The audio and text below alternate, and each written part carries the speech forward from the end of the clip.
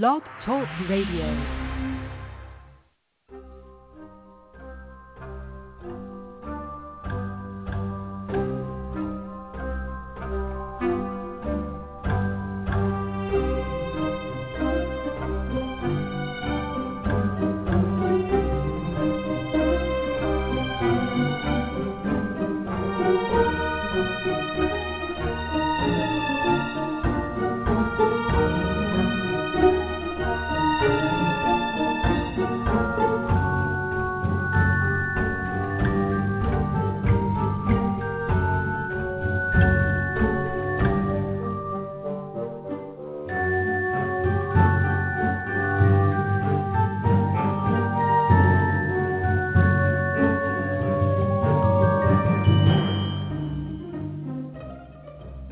The Witch, the Priestess, and the Cauldron, a podcast featuring Elvyra Love and Phoenix LeFae, two out-of-the-broom closet professional witches with over 70 years combined experience of making magic.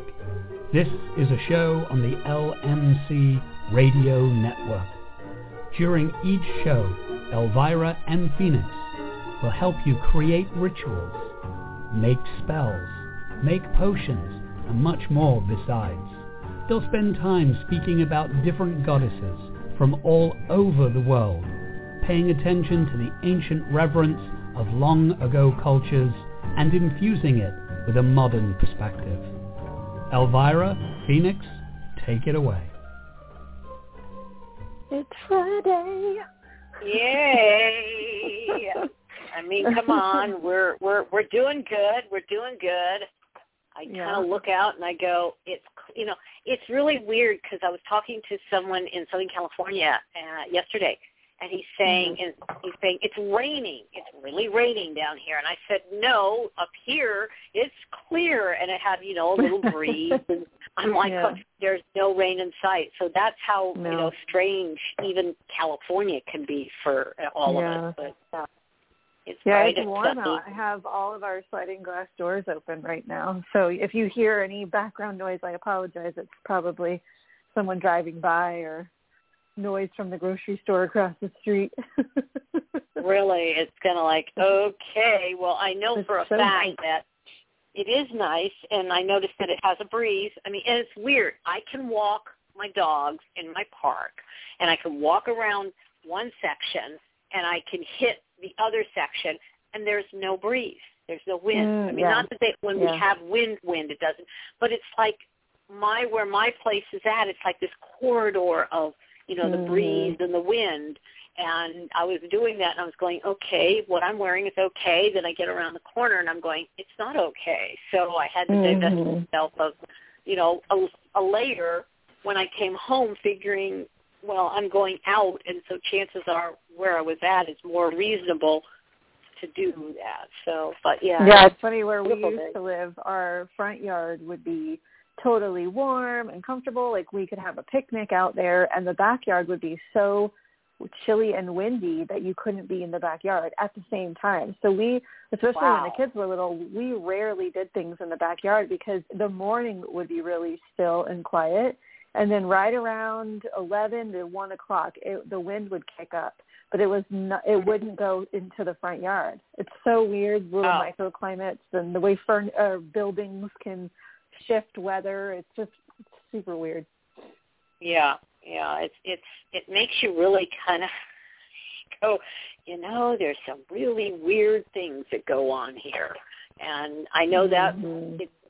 Even dressing to get out and like, I'm going to go to Santa Rosa, and you get yourself from where you're at to Santa Rosa, and it's like hot or cold or whatever. So, but it's still beautiful outside. So I'm presently saying that from inside with the windows slightly open, but not a lot of them.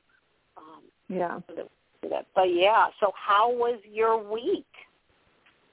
Yeah, pretty good. I was telling Elvyra before the show started, I signed a lease this week on a little office, partially because I don't have an office. Like I work at my kitchen table in my dining room, which is fine, but it's not really.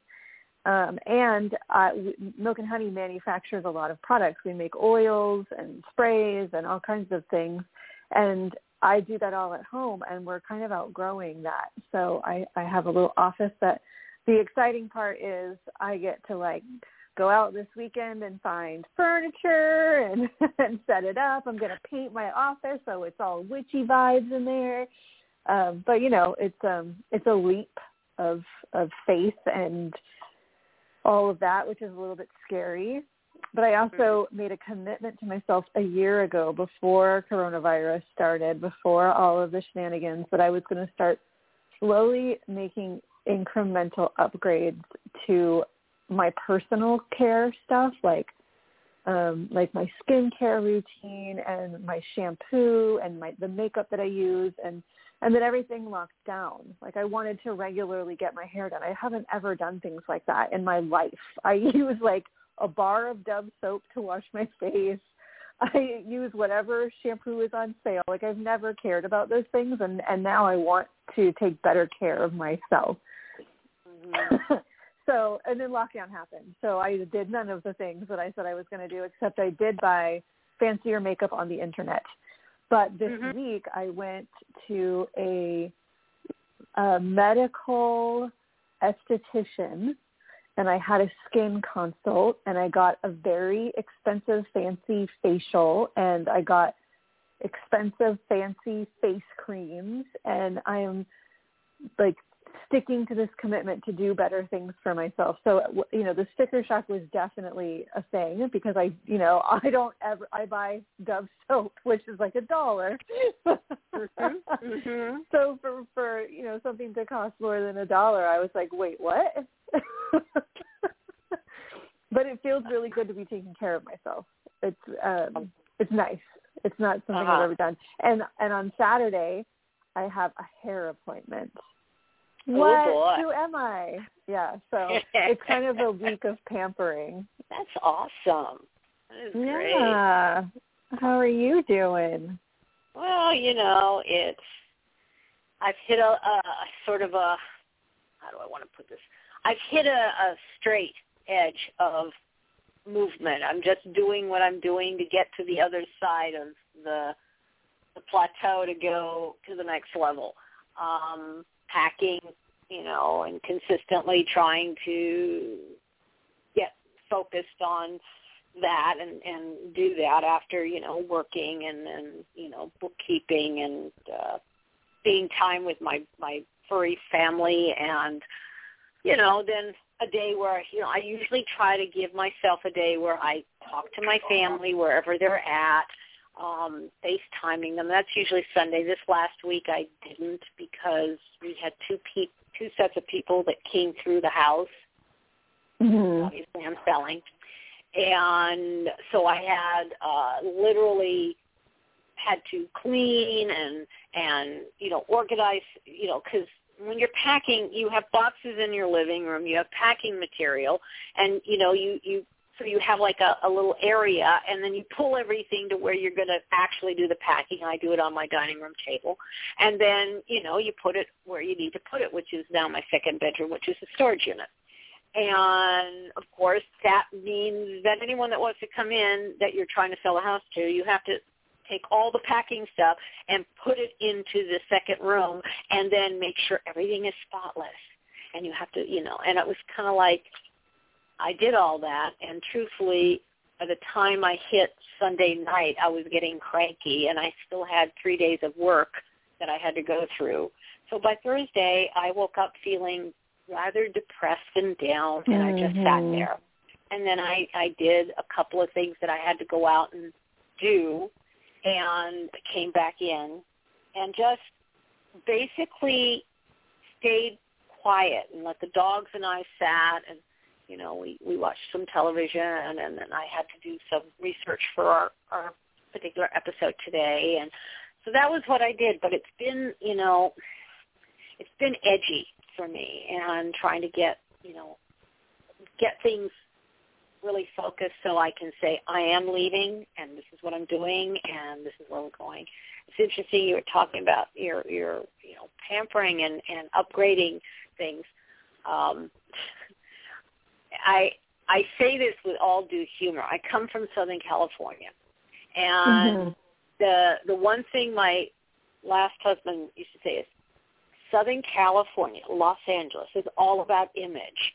And I laugh because I grew up in this environment. Now, I didn't grow up with the idea that I was going to, have expensive makeup and have, like super pampering and all these things. But I grew up with this. And, of course, I went into a certain part of the industry of theater and film and, things. So I kind of edged my way in. So getting my hair done and getting, nails. My God, when I was pregnant with Brianna, don't ask me. This is the stupidest thing now that I look back on it. I kept my acrylic nails, right? Yeah. They were the beautiful acrylic nails. And I stayed on, now this is the worst thing you can do. I say this now. I was on spike heels because image is everything.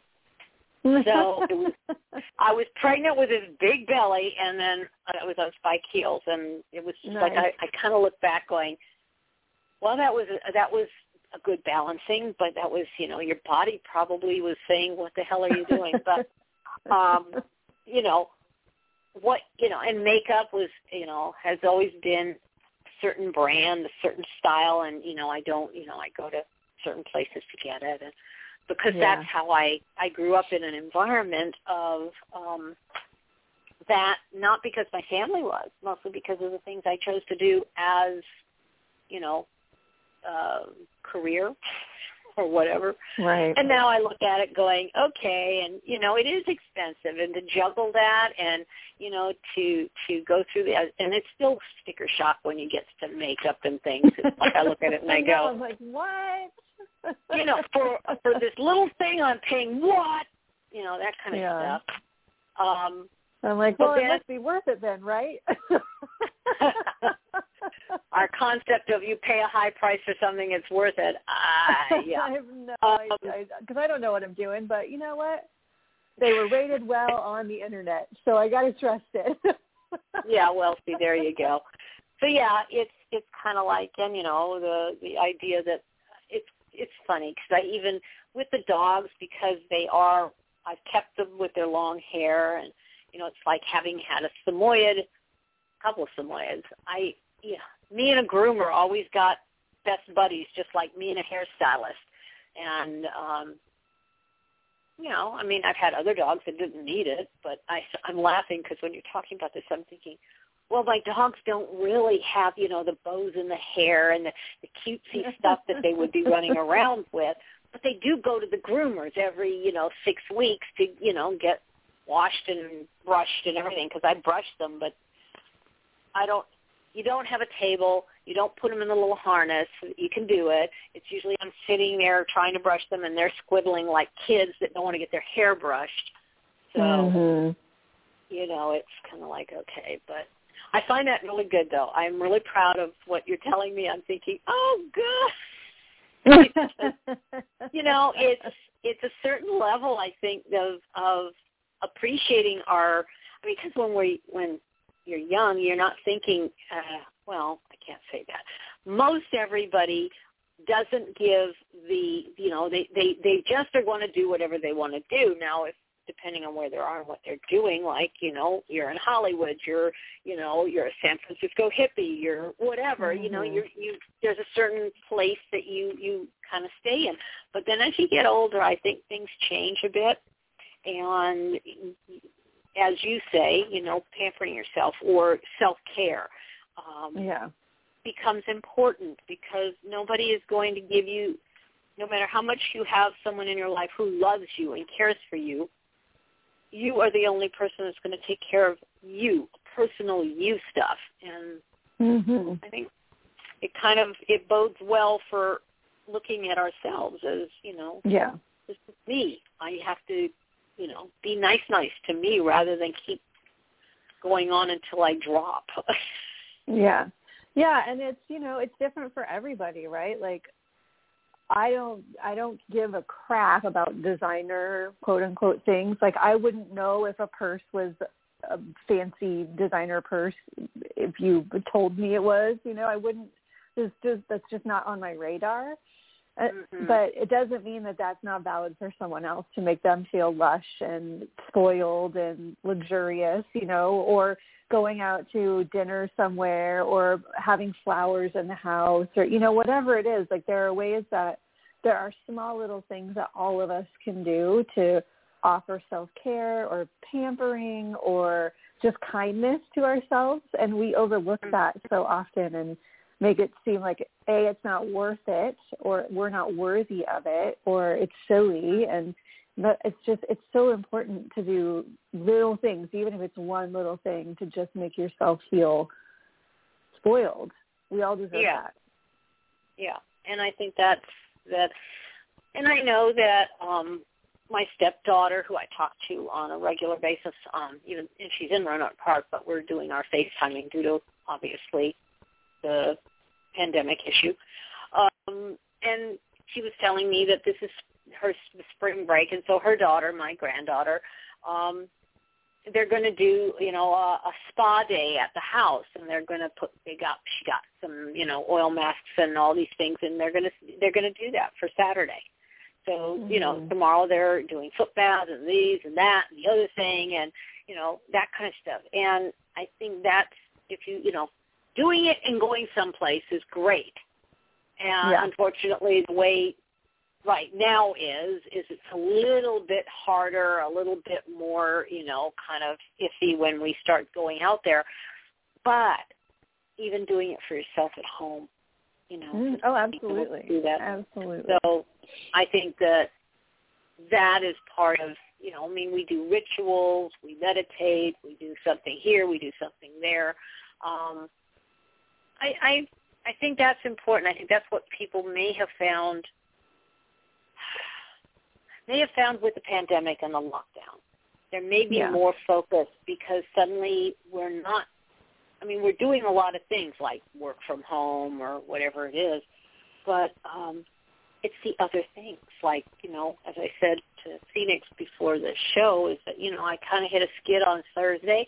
I did what I had to do, and then I came home and I had a cup of coffee and, I had a little treat, and then I sat and watched a show that I wanted to watch, and I had the dogs with me, and, I gave myself some space to take care of that nurturing aspect. And, that's important, whether it's that little or you go out and go to a salon or, whatever. It's very funny. When I have gone to Arkansas to visit, there were 3 things that I would do. I would take my daughter and her stepdaughter and my granddaughter, and we would go to this hair salon nail place, and I would treat them all for pedicures and manicures. And then my daughter, I have a chiropractor. Well, they have a masseuse, and then I would treat her husband, myself, and my daughter for an adjustment and then a massage. And that was really it was nice. It wasn't that I wouldn't do it here, but when my chiropractor had a masseuse in his office, I would take advantage of that, on a fairly regular basis, not every month, but it would be something I would give myself. And I think that's really important because I remember coming away, even this last time when I visited, having done that, going, that's important because we forget it. Yeah, there's a sticker shock or there's this or that, but it's important. It's really important to have that for your own mental health. Absolutely. Anyway, I think we've babbled enough. I think we need to. Side note. We have a show we have to do. Yes. I will let you introduce the subject. I kind of said it a little bit, but I will turn it over to you. Well, today we're going to talk about Baldr. That's exciting, right? So, occasionally we'll do a whole episode on a deity. And today, that's in that zone. We're going to talk all about the Norse Germanic god Baldr and a little of his story and his whole shtick. So there you have it. There we are. Okay, so why don't you give a little, because I see we've got a lot of things, but I'm going to just let you kind of give an overview of who he is, what his place, in the Norse mythology, and then we will kind of go from there. Does that sound good? Yeah, sure. Well, and here's something I think that's important to discuss.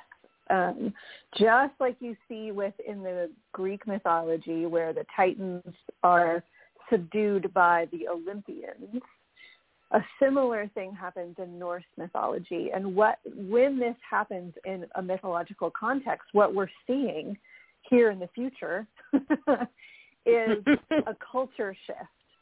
So back in the old days in Norse system, there was the Aesir and the Vanir. And the Vanir are kind of like the Titans. They're the old gods. They're Freya and her brother and their father are the Vanir.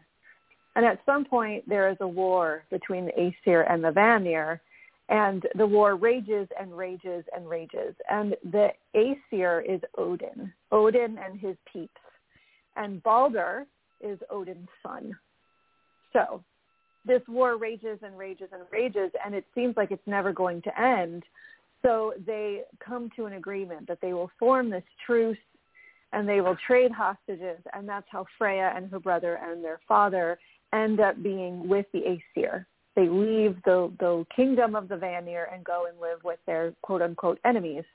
But we don't know anything prior to this battle. Everything is from that point forward, when the trade has happened and Freya and Freyr are living within the Aesir. We know all about Odin and his people, and this is a shift of culture. And it's likely that, we don't know, I'm going to say something and people are going to write me letters and tell me I'm wrong, but we don't know for sure. But it's likely that there was a Germanic sweep northward. And so these gods, the Vanir, are from further north, from deep in Norway, from Iceland, from Sweden, deep in the north. And the Germanic peoples swept north and brought with them the Aesir, because Odin is Germanic. He likely originates in Germany. Well, what we would now call Germany, but really the entire center of Europe was Germanic at one point in time. Right. Why does that matter? Because Baldr is the symbol of the apocalypse for the Germanic and Norse mythologies. When Baldr dies, it is the triggering of Ragnarok. It is the triggering of the end of times.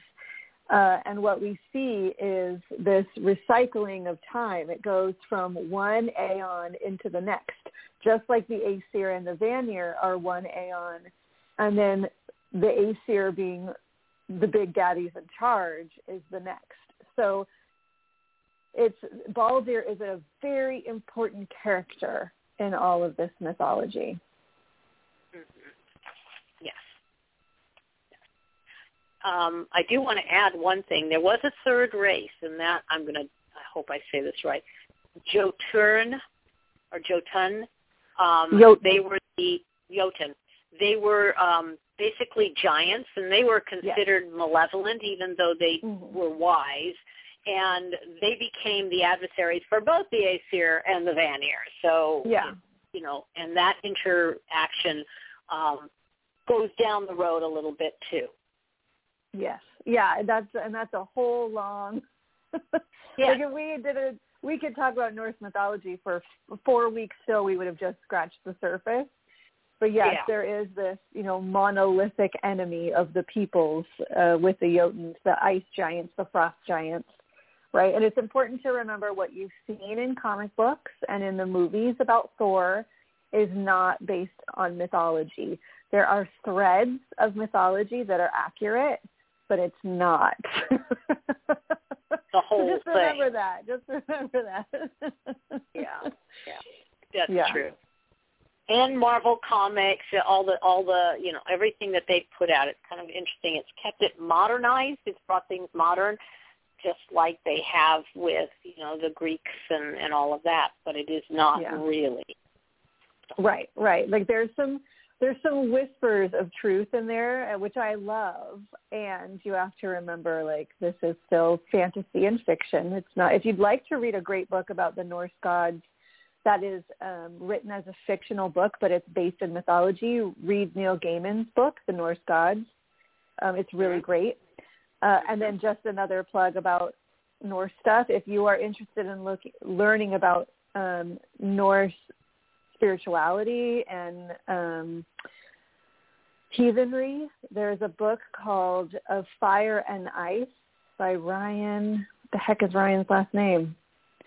I'm going to look it up. But this book is so good.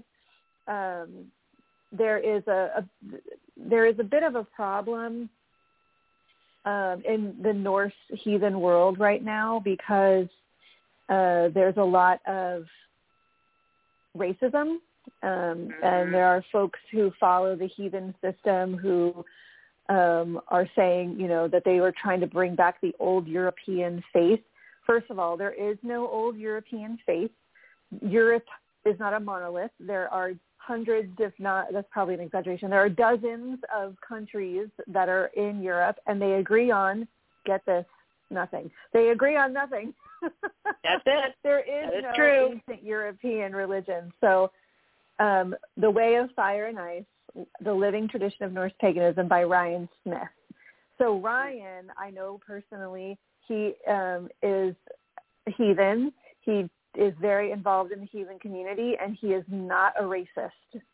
Unfortunately, a lot of the books written about heathenry have been written by racists.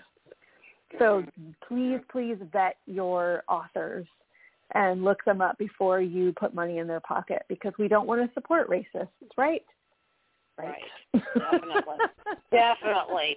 And there's a lot of that we've, unfortunately has been already brought into the mainstream that is bad. And it's funny because, and I don't mean that in a ha-ha way, is that I'm reading all this about, and we'll probably say a little bit about it, but, they have the different, the prose Edda and poetic Edda.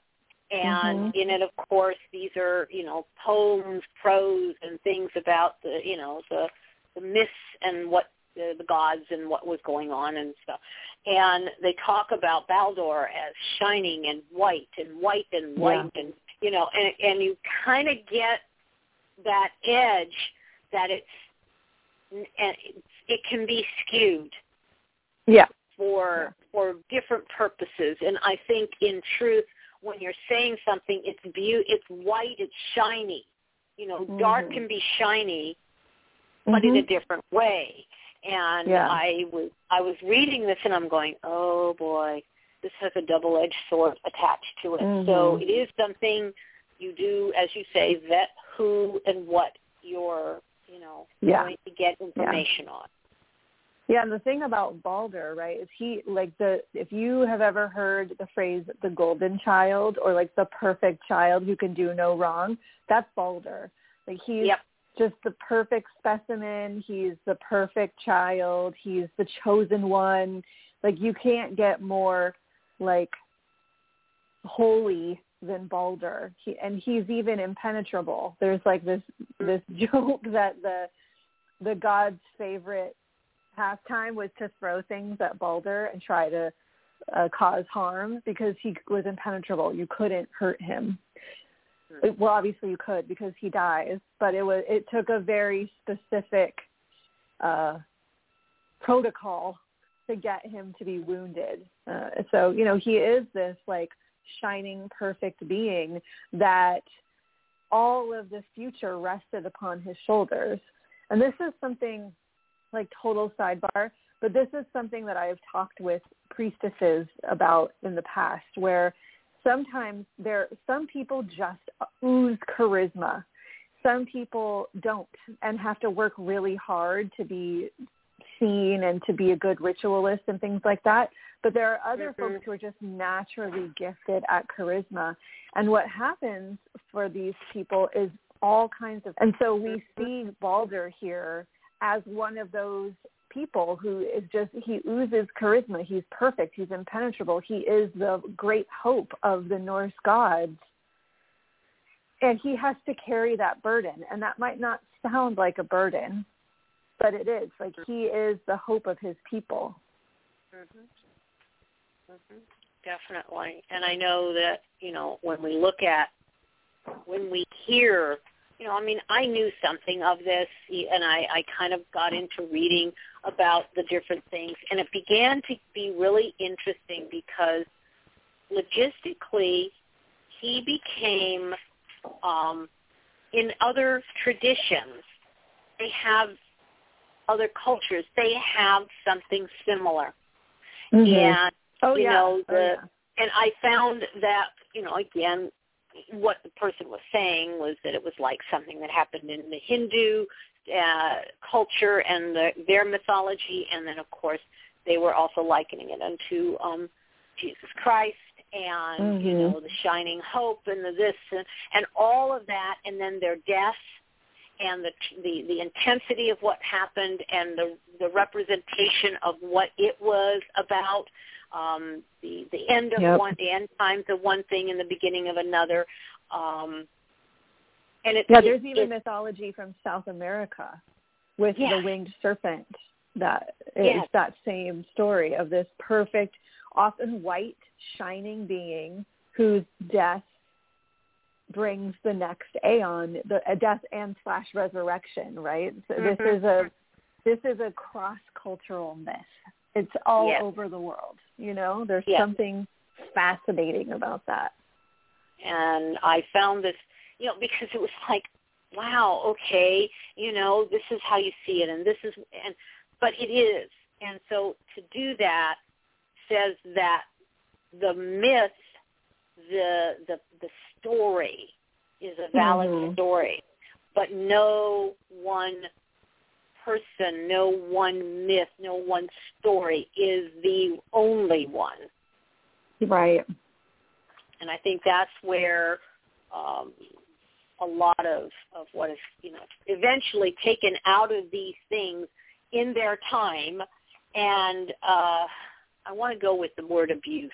Abused to get something that really is the connection of the all. And I think that's the part that, I love all of these different groups. And I can see the beauty in them. But I can also see where the destructiveness of it. And, we don't need to go into that because that's not part of this whole thing. But it is a theme, and this theme is very strong in all cultures. Oh, yeah. Yeah, and you can easily see how it gets abused, right? Like, if you look at Baldr's myth, his death signals the end of times, Ragnarok. But, and if you look even at Christianity's influence and revelation in the end of times, from that mythos perspective, there is this idea that that's it and the chosen ones get to live on.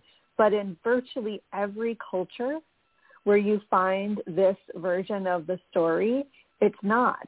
It's the new aeon begins, the new world begins, the new thing begins. And so it's something like, obviously it's not something fun. We're kind of experiencing something to that degree right now as humans. It's not a fun experience, but it is bringing about something better, something bigger, something more than what we are right now, So it's interesting. And it's interesting times to have this, like, for us to just randomly decide to talk about this God, I'm always fascinated when things like that happen. True. It's kind of, so we should get a little history, just give him a little talk on history, but we probably want to do our commercial since, we need to kind of throw that in too. Yes, that's true. So let's get that out of the way, and then we'll actually talk about his story. All right. We'll be right back.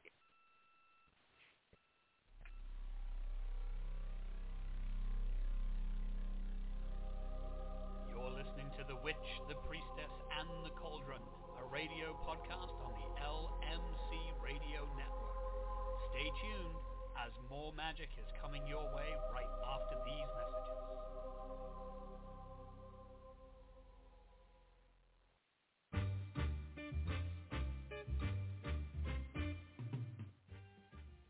LMC Radio Network is a media alliance whose excellent shows include The Lucky Mojo Hoodoo Rootwork Hour with Catherine Ironwood and Conjurman Ollie, Sundays 3 to 4:30. The Crystal Silence League Hour with John St. Germain, Tuesdays 5 to 6. The Witch, the Priestess, and the Cauldron with Elvyra Love and Phoenix LeFae, Fridays 1 to 2. And Blue Flag Root Radio with Lady Muse, Fridays 7 to 8. All times Pacific, at 3 hours for Eastern, sponsored by the Lucky Mojo Curio Company in Forestville, California, and online at luckymojo.com.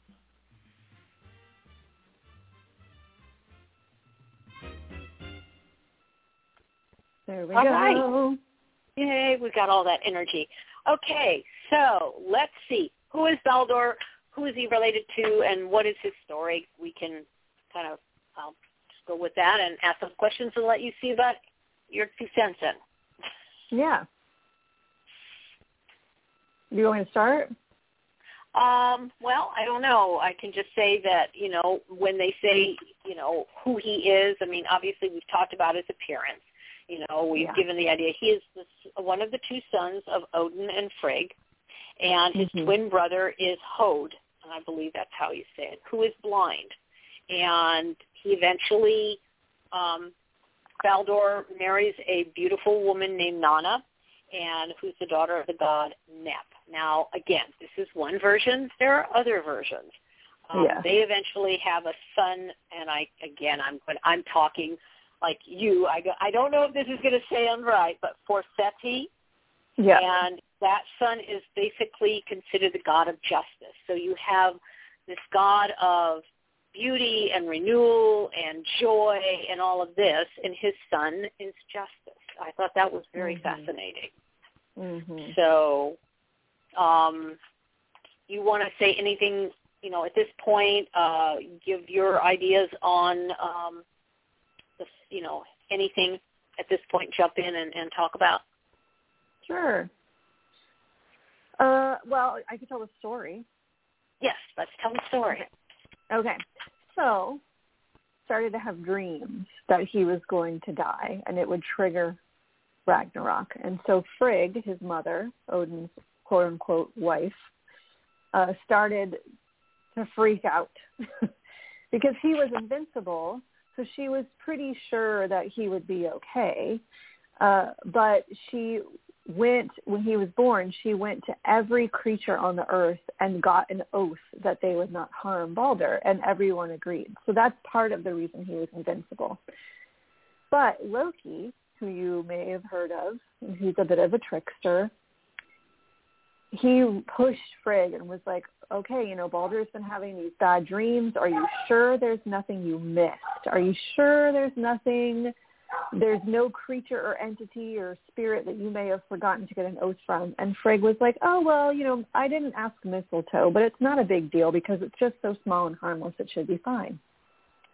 So Loki went and had a spear made from mistletoe. And then he went to Baldr's brother, Hod, and gave him the spear and told him to throw it. And that's a whole long silly story because everything involving Loki is twisted and interesting. But it pierced the god and he died. The one thing that could harm him. Mm-hmm. Everyone was just totally besought. And so the gods decided that they needed to go into the underworld, to the realm of hell, and get him back. So another one of Odin's sons, Hermod, agreed to make the journey, and he took Odin's horse, Sleipnir, and went down into hell. And hell was like, all right, I'll let you have Baldr back, which is, if you know any mythology from any culture, going to the underworld and getting the queen of the underworld to release someone is a big deal. They don't just do it. Mm-hmm. But she said the only way she would do it is if everyone and everything in the world wept for Baldr, because then she would know he was truly that beloved. So Hermod blames what they need to do, and of course everyone in the whole world, everything in the whole world is weeping for Baldr. Everyone, everything was so brokenhearted, except for one creature, this giantess, Falk. Thanks is what her name is translated to. And in many versions of this story, it is believed that that is actually Loki in disguise. And that giantess refuses to mourn for Baldr, and so Baldr is doomed to remain in hell for the rest of existence. And there you go. Then all of the drama ensues, and they lost their most beautiful son. Yes.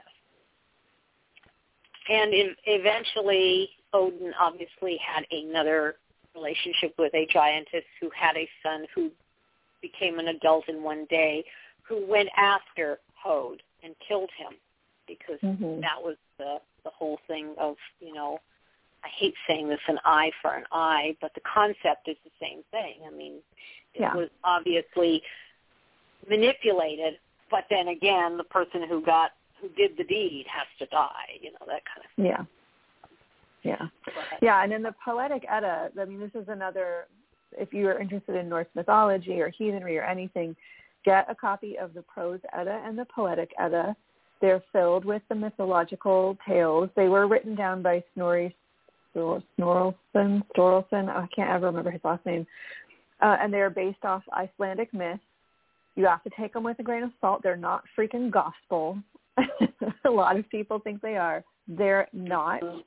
But Baldr is mentioned in one of the books of the Poetic Edda in the Volsulpa, which is part of the Lokasena. There's all these books within books within books. But a Volva, who is a priestess, a Volva sees Baldr's death. And this fate of Baldr sort of becomes part of Odin's obsession for his life. And after Baldr dies, he tricks another Volva.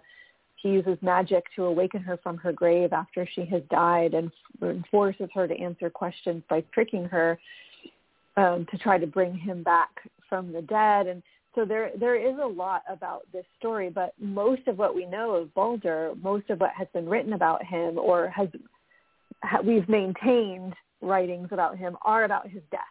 There's not a lot about his life or what was going on for him when he, was a young and happy god. The young days, our young days, right? Yeah. It's kind of sad because you think about it.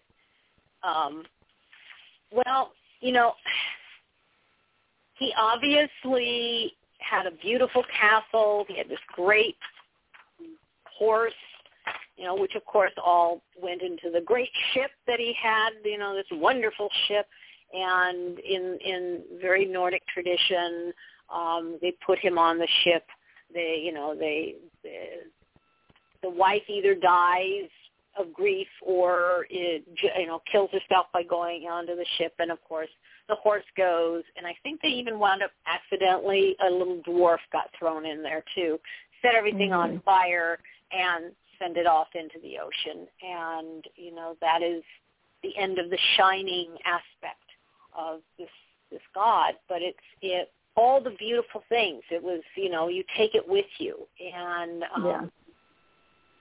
I don't know. It's just, I know the story, and we can be very, literal about what we're saying, but there's so much to say about how, again, you have so many cultures where that's what they do. They take all of what was their life, and they send it off, into either a burning, boat or a pyre, basically set on fire, or a tomb that everybody gets stuck in.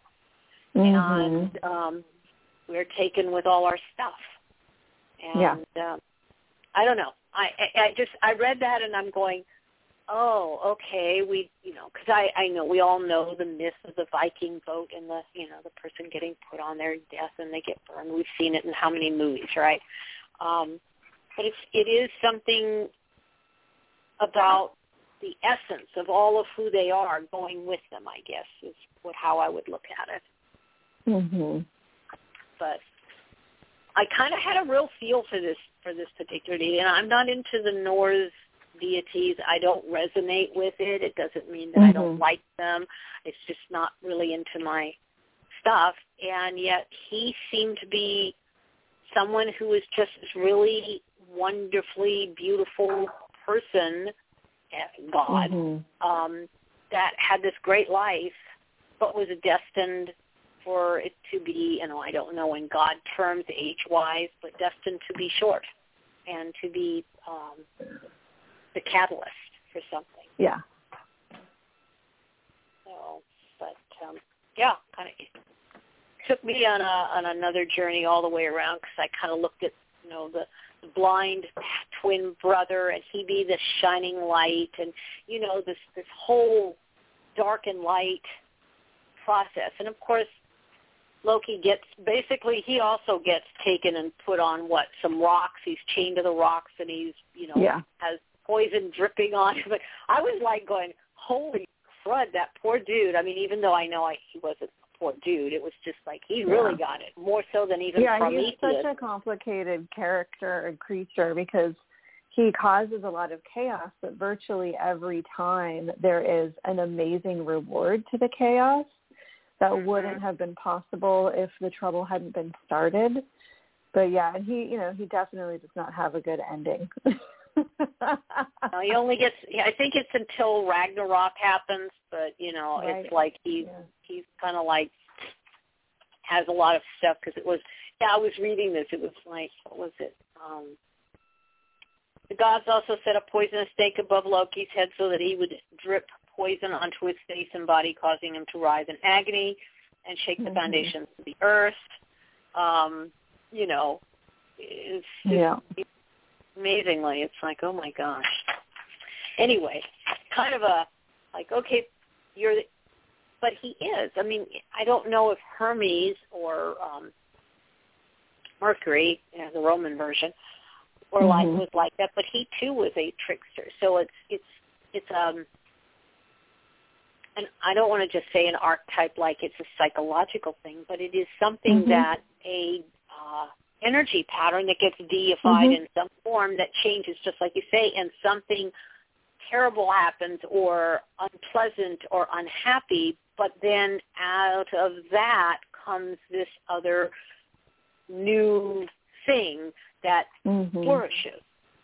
Yeah, there are, again, another thing we see across the world is this trickster god concept, or trickster spiritual entity concept. It's like there isn't a system where there isn't some sort of trickster, and that's an important part of humanity, of our culture, of all of it, of spiritual work like that. It's not, it's not to be ignored. And funnily enough, like our modern system does not make a lot of space for the trickster, and I think that that's part of the problem.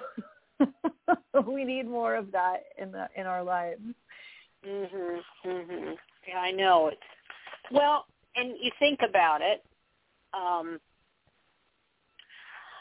in what we talk about in our spiritual musings that we bring together in our show, we look at the things that are both singular to what we're talking about, but also what is collectively out there for the whole, meaning the entire across-the-board process. And we did our Tarot series last year, and of course, you get to power, you get to that destruction, but you have the Fool, and the Fool is going around doing these things, learning stuff, but there's the trickster part of that is, comes into play.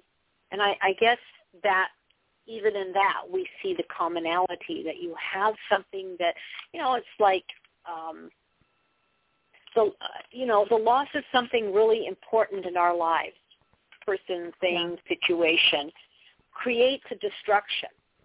And out of that destruction, we renew ourselves in some form. We may sit for a while in a puddle somewhere, but in truth, it's opening the process to a new birth of some sort, whatever that is, And, as you said, at one point in the show, we are experiencing that specifically in the United States. We know that's happening throughout the world because we obviously get news blurbs about all kinds of stuff. But it is a necessity that isn't fun going through the transitional stage at all. Right. It doesn't matter. Right. And it's scary, and it's angering, and it's frightening, but start to see the changes, and you start to, it's kind of like the whole process of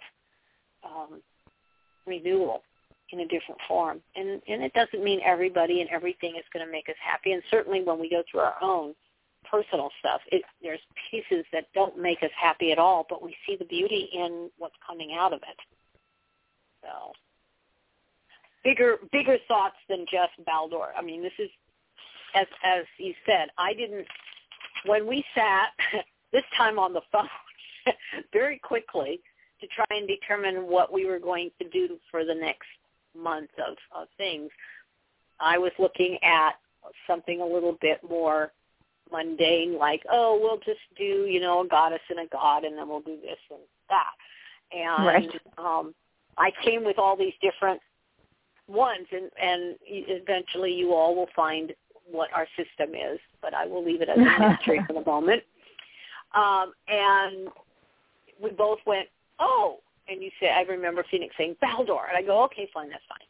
And, that was good, and we got some more things going, and I would never have guessed that when reading this and coming with this information, that it would have such poignancy to where we are, where I am personally, where, even what you have said that's going on in your life, what the transitional process and, this whole thing of where we are is happening. And it just, again, this is spirit moving. This is goddess moving. This is God moving. This is whatever we want to get a specific name or feeling about, moving through, whether it's us as radio people or our personal lives, and you just kind of go, okay. So be it. Kind of release into it. So, but, it was kind of interesting because they have a lot of, in the books that, I'm sure both of us have been reading, they have a lot of pictures of him, looking, in beautification. And he had they basically had like a loincloth, without being a loincloth, but, and a bare chest. And, he sometimes had a cloak on, but he was, for all intents and purposes, damn near naked. And, the beauty of this being in all of his, just being, that's it. I'm not putting on gorgeous clothes or giant, crowns or great, jewelry or whatever. And it was fascinating because I kept looking at all of them and I'm going, well, every one of them looked pretty much the same as the other ones that because you got Odin, he always changes his outfits and he's always looking in a different way and, kind of doing it. Yeah, I mean, Odin's a bit of a trickster too, really. Yeah, I know. The poor guy tricked the Sybil or Volva into giving him what he wanted. He kept saying, I will be still now, and he kept kind of prodding her. But anything else that you want to share at this time or you got ideas on?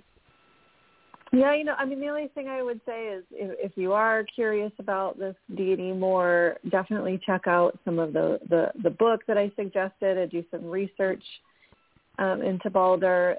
The Norse, the working with a Norse god, in my experience, is a little bit different than some of the other pantheons. There are some traditional steps and ways to connect and to reach out and ways to give offerings and things like that. The Norse gods are not gods that ask, that require you to grovel or, whatever. They want you to be big and bold. They want you to brag. They want you to stand out.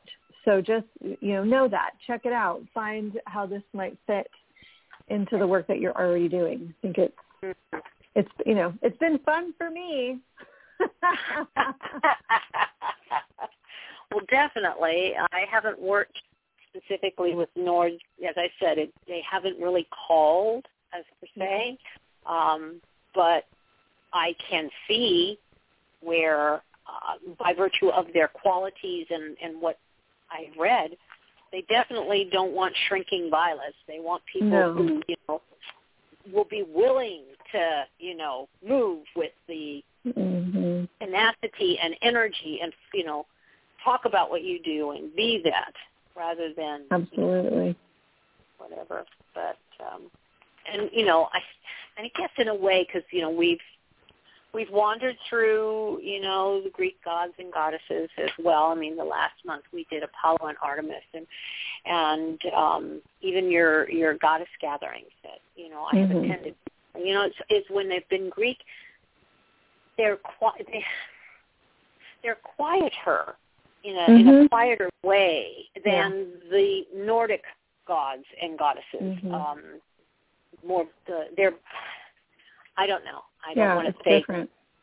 They're definitely different. They're really different in the way they function and what they are asking about if you're working with them.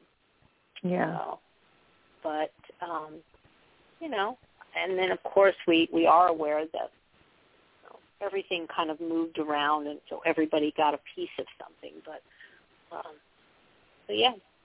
So that being said,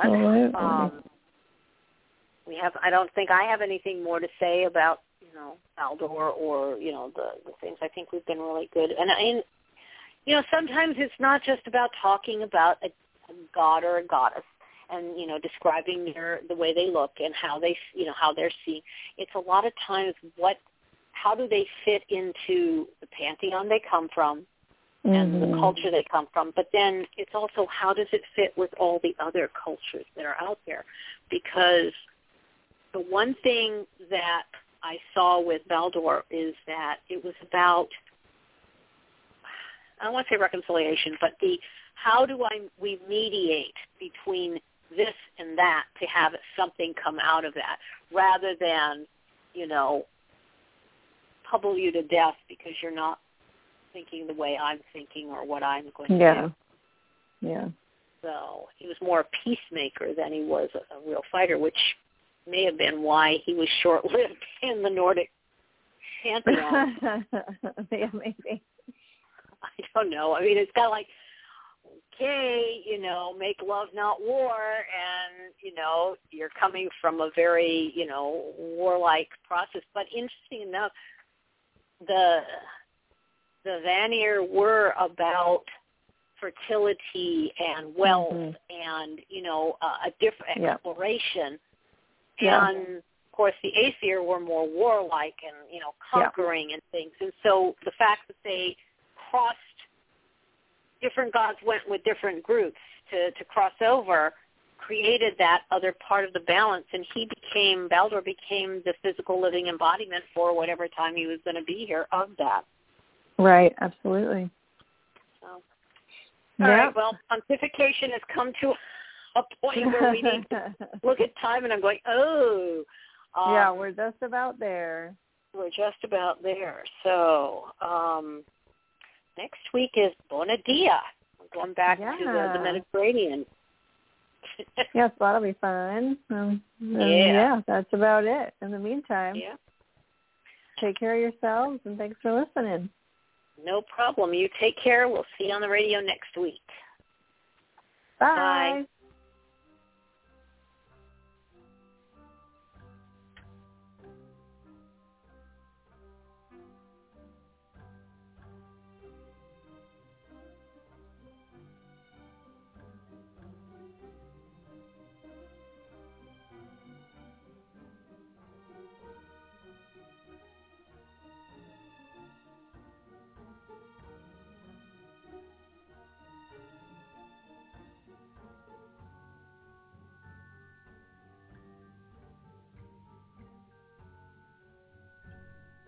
Thank you for listening to The Witch, the Priestess, and the Cauldron, a radio podcast on the LMC Radio Network.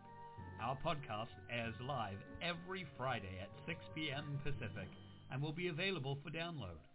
Questions or comments on this show or ideas for upcoming shows can be sent to our website, and that's at www.witchpriestesscauldron.com. Again, that's witchpriestesscauldron.com.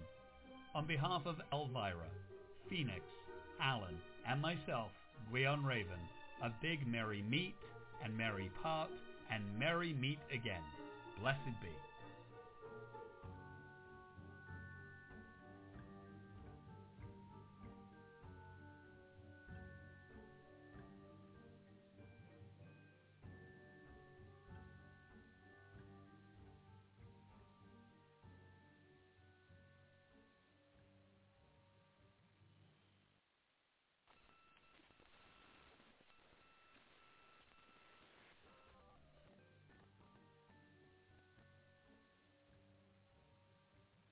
Hey guys, it is Ryan. I'm not sure if you know this about me, but I'm a bit of a fun fanatic when I can. I like to work, but I like fun too. It's a thing. And now the truth is out there. I can tell you about my favorite place to have fun.